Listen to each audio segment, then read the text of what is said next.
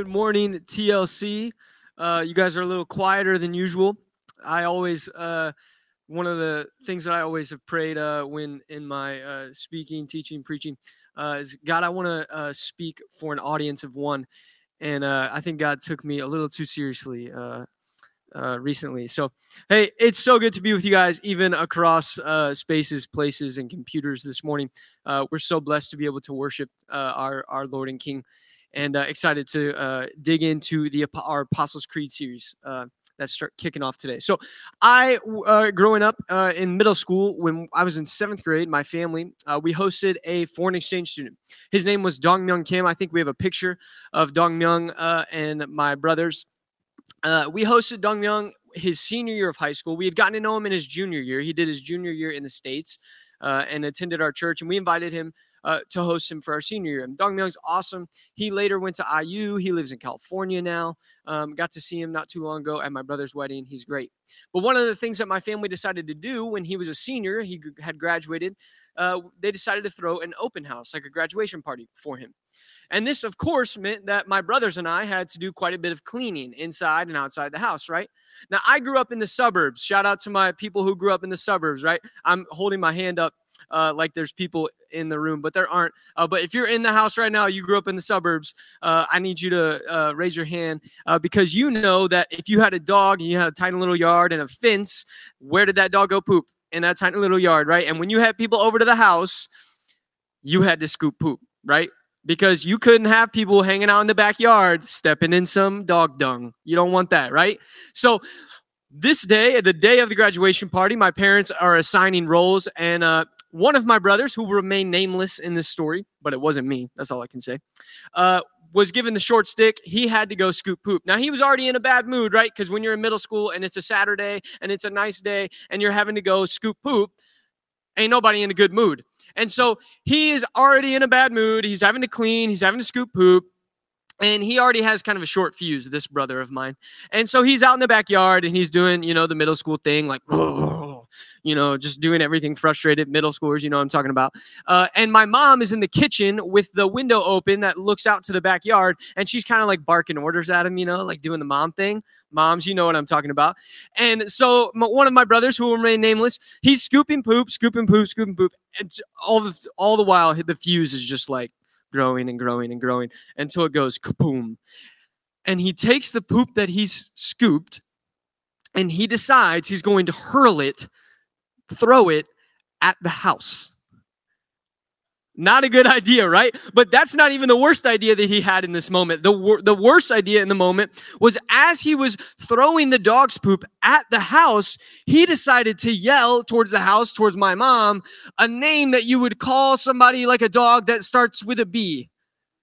Not a good idea at all, right? Though that word didn't just inform, that word performed, okay? He spent the rest of the day, the rest of the evening, and maybe like the next few days quarantined up in his room where every family and friend from church that came to the party asked, hey, where's this brother who will remain nameless? And every time I got to tell them why he was up in his room and why he would not be joining us. It was great. That word didn't just inform, that word performed, right? Now I have another brother who will remain nameless as well. I only have two, though, and this is the other one. Wasn't me. He loved cheeseburgers in middle school, and still does. I don't know why I said in middle school, but he loved cheeseburgers. My mom, one time, she brought home cheeseburgers for dinner, like from McDonald's or whatever, and, she got home, started passing out cheeseburgers, and we were all like, I was like in middle school, high school. He was elementary school, middle school, and he was like, we grabbed the cheeseburger, like, nom, nom, nom, nom, nom, and he was very particular about his love for cheeseburgers, though. You see, he could only have cheese and ketchup only on the cheeseburger. If it had anything else, couldn't do it. And so my mom gives him a cheeseburger. He opens it up only to see that there's more than just cheese and ketchup on it. And he's not having any of it. Okay, so he gets really frustrated. He's like, well, how could they mess up my order? He doesn't understand that McDonald's, makes mistakes. And so my mom is like, sorry, I almost said his name. My mom is like, no, child who will remain nameless, you will not be disrespectful like this. You need to go to your room. And so we're like, okay. So he goes to his room. Next thing we know, we hear on the front door, and we're like, who is that? My mom goes to the door, opens the door, and two police officers are standing at our front door. And she's like, what's going on? She's, a little nervous and asks police officers, what's going on? And the police officers let her know that somebody they had received a call from someone at this house. And my mom looks at my brothers and I, and we're like, what? We didn't call, we didn't do anything. And then we all three immediately recognize, oh no, we know what happened. Somebody upstairs called the police.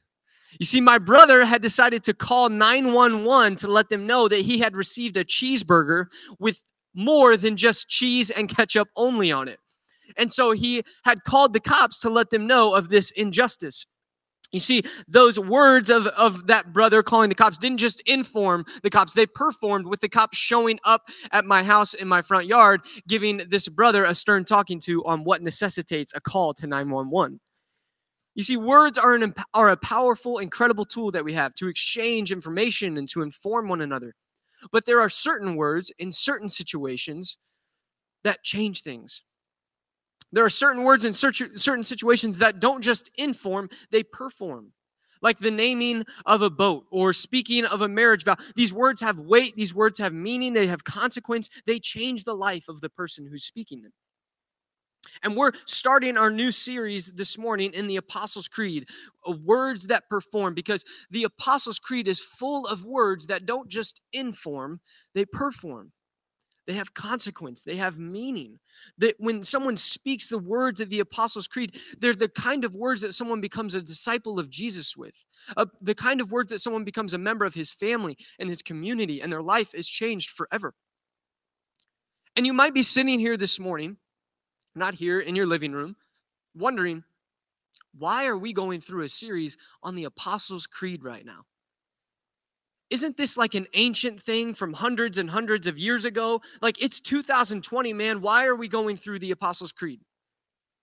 Or you might be wondering, why are we going through the Apostles' Creed with all of the stuff that's going on with coronavirus and quarantine and social distancing and the chaos and the anxiety? Why the Apostles' Creed right now?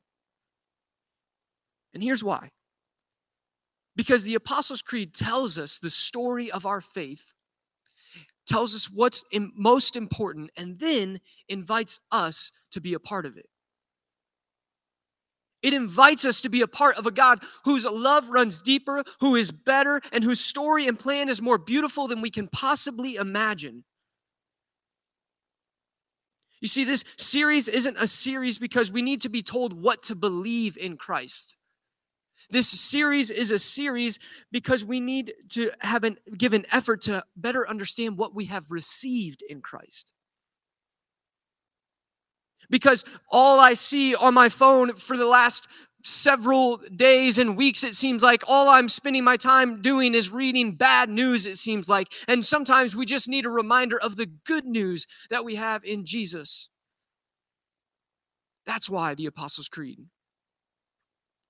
And so each week we're going to dig into a certain portion of the creed. We're going to focus on what the part of Scripture and the part of God's story that portion of the creed tells us. But then most importantly, we're going to dig into the act that these words perform. Each section has a different act that these words perform and a different invitation. And so we're going to really dig into that. And so this morning, I want to do two things, okay? I want to just quickly explain give a little background of the Apostles' Creed. What is it? Where does it come from? And then I want to dig in. Second thing I want to do is dig into our first portion of the creed. It's the shortest, okay? It's 2 words, I believe. And we're going to be a little shorter on the stream services, shorter and sweeter. I can't guarantee the sweeter, but I can guarantee the shorter. All right, so hang with me. Let's start with some background. The Apostles' Creed, many people think of a creed and they think of like a formal group of people that are really important around an important table and like formulating this thing and like stamping and sending it out, right? Or sometimes people think maybe Apostles' Creed, maybe like a bunch of like fancy theologians and pastors like got around a fancy pastor table, and because there's always fancy tables involved, and like put this thing together, boom, boom, boom, boom, stamped it and sent it out. But the Apostles' Creed wasn't really formally created at all, actually. No, the Apostles' Creed was actually this grassroots confession. The early church used it when they were baptized people. This is what people would say when they were baptized. And then it just kind of spread from there. all of a sudden, churches and disciples of Jesus from all over the place were using this Apostles' Creed as sort of the ethos of what it meant to believe in Jesus and to follow Jesus. You see, the Apostles' Creed wasn't about what to believe in Christ necessarily. It was about what we have received in Christ. And so that can have some issues, though, right? Because the Apostles' Creed is from long ago. It's got roots, it's got history, it's got weight. But for many of us, we're a little skeptical towards the past. Like you may have seen the video, or as we sung a song that's almost an identical version of the Apostles' Creed, you thought, who is this I in the Apostles' Creed? I believe. And you're like, I didn't write this. I remember when I went to college, I was visiting a church for the first time, and we all stood up to read the Apostles' Creed at the beginning of the service. Now, I had never really read up and stood up to read anything in church growing up, and let alone I had never seen the Apostles' Creed. And so we started to read. I was like, who is this I? Like, I didn't write this. Did somebody else write this? Who wrote this, and why are we saying this, right? And many of you may have felt that way because we're skeptical towards the past. Anyone been to a wedding ceremony recently? Raise your hand in your living room if you've been to a wedding ceremony recently. If you've been to a wedding recently, you may have noticed a trend that's kind of happening. Traditionally, wedding ceremonies, the vows that were exchanged were pretty consistent. They were vows that have been passed down. They sounded something like this. I'm sure many of you are familiar with these. Some of you may have said these vows on your wedding day. Hey, grab your spouse. It's a day to renew your vows, okay? In your living room, right here. Here we go. They sound like this, right? I, so-and-so, take thee, so-and-so, to be my wedded husband or wife, to have and to hold from this day forward, for better, for worse, for richer, for poorer, in sickness and in health, to love and to cherish till death do us part. According to God's holy ordinance, I pledge myself to you, or to thee. Now, these words weren't an expression of someone's own personal beliefs or own feelings. They were the words that their parents had said when they got married, and their parents' parents, and their parents' parents' parents, and their ancestors had said. There was roots to them. There was a weight to them. There was a tradition to them. But today, at many wedding ceremonies, people often write their own vows.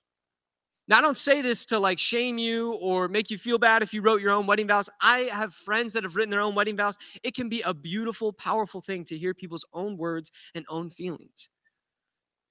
But it can also be really awkward and just downright hilarious at times the way people do it. So I actually Googled some of these ridiculous wedding vows that people have this is what they want their marriage to be about. Okay, here's a few examples kind of compiled together. Ready?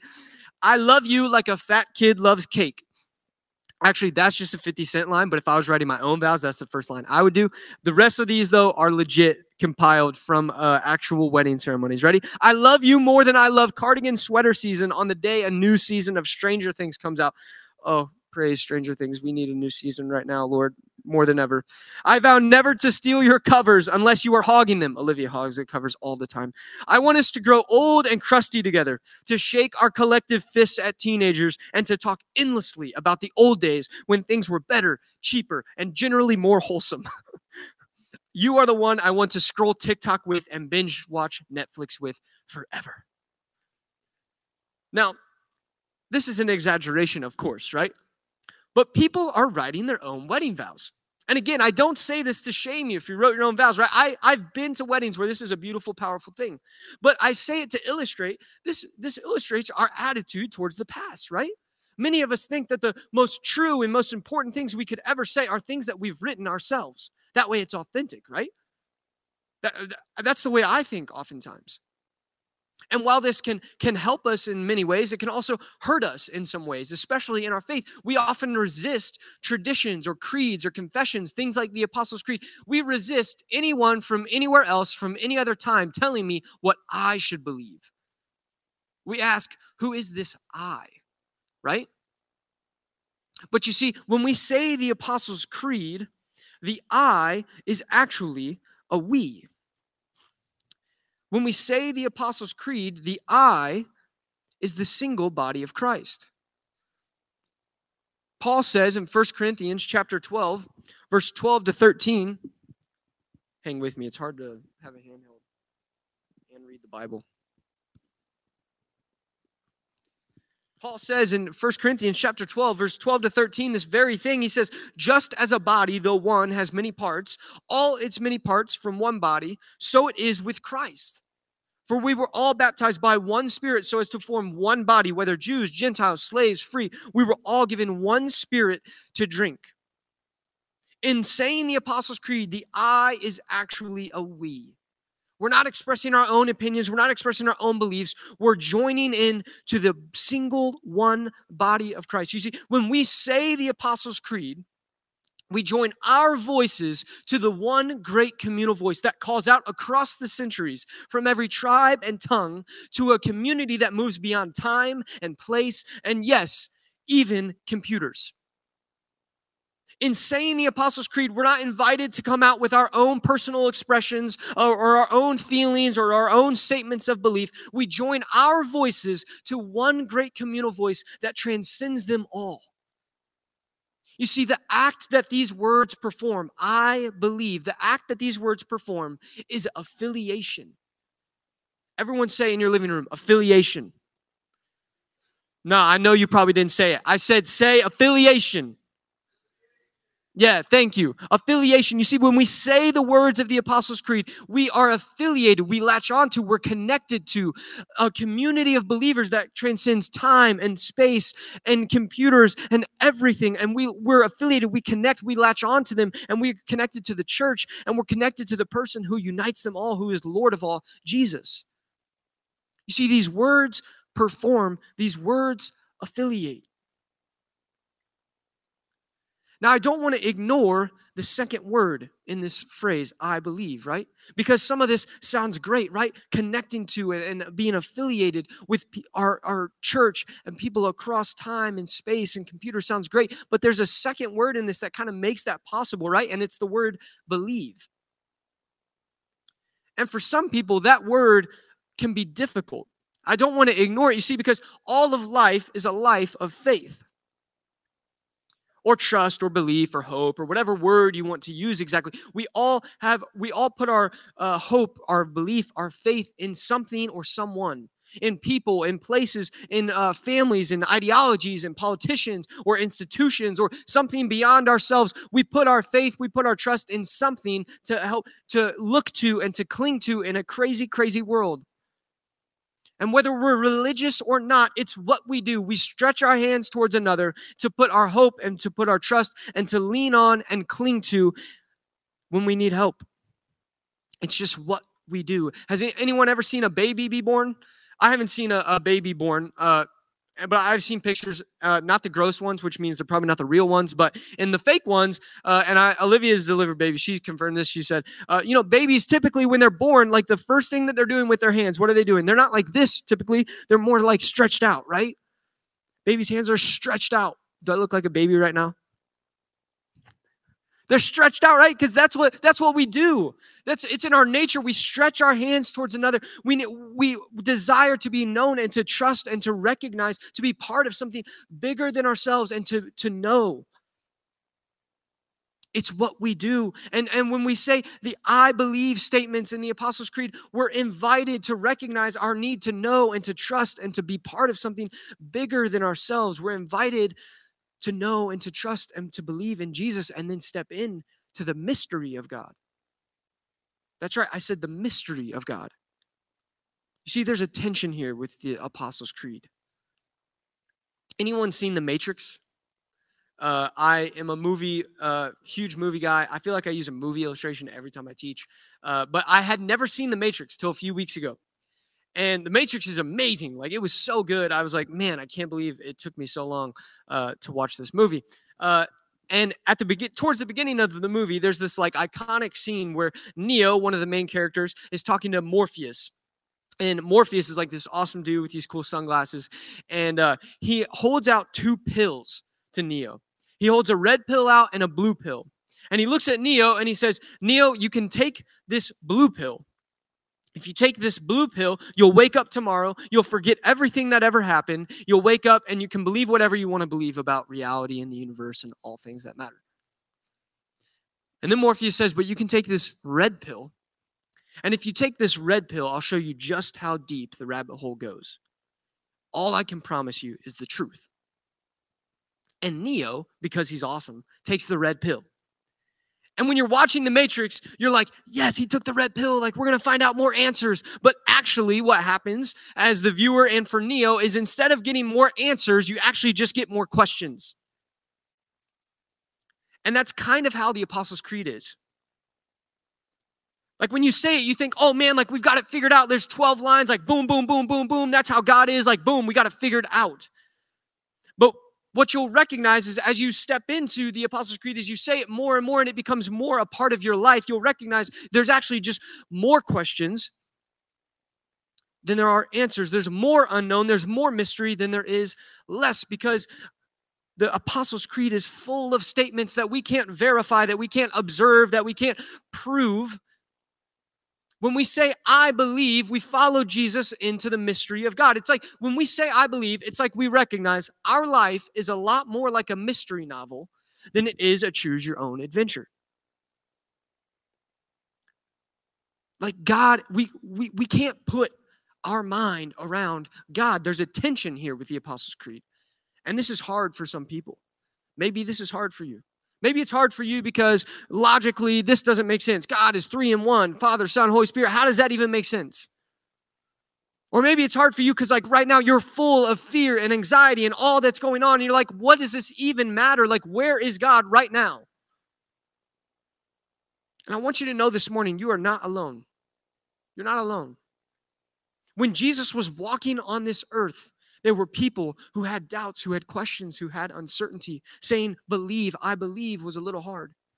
There's a story in the book of Mark, chapter 9, verse 24, where a father comes to Jesus and he says to Jesus, my child is in need of healing. This father has seen Jesus perform all kinds of miracles and his child is in need of healing. And he says to Jesus, Jesus, will you heal my child? And Jesus says to this father, he says, anyone who believes will be healed. And the father says to Jesus, he says to Jesus, Jesus, I believe, but help my unbelief. This father has seen all these miracles from Jesus. His child is in need of help, and still there is a twinge of doubt, a twinge of uncertainty. Jesus, help my unbelief.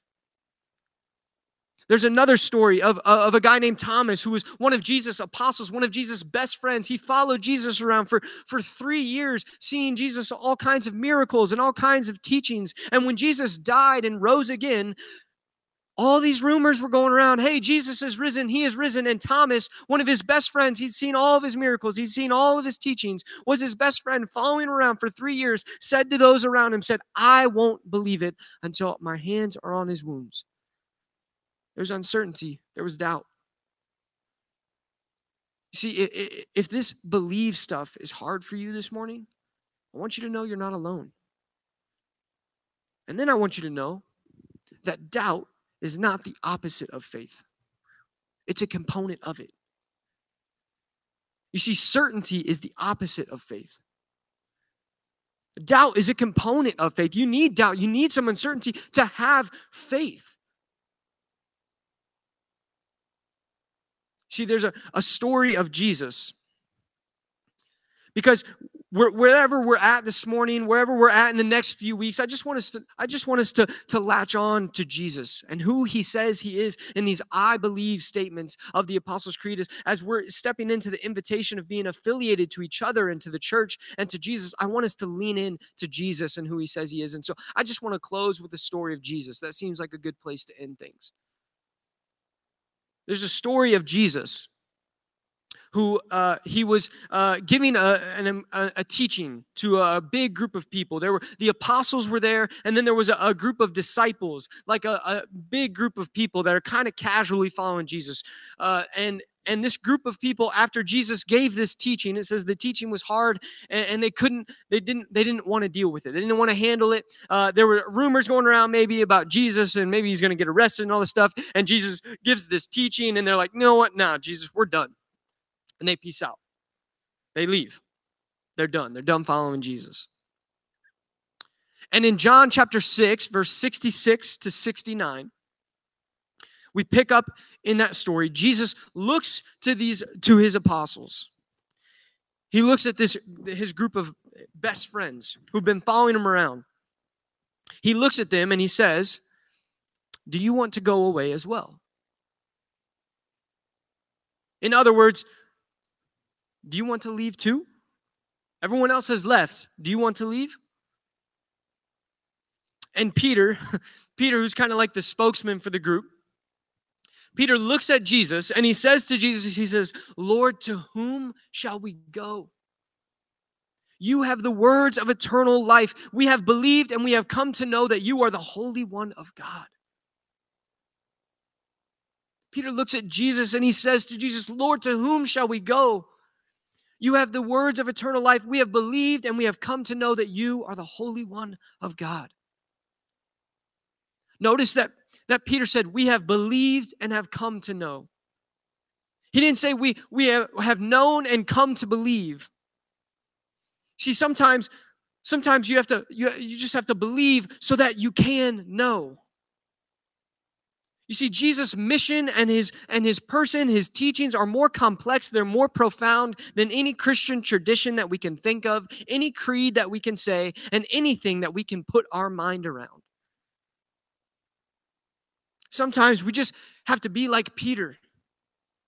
When we say, I believe, we just have to let go of our assumptions. We have to hold our positions loosely, and we have to look to Jesus, and we have to say to Jesus, Lord, to whom shall we go? You have the words of eternal life. You have the words of eternal life. Friends, Jesus is who he says he is. I am drawn towards him. Jesus is magnetic, not because of his amazing teachings and his cool miracles. I am drawn to Jesus to worship him.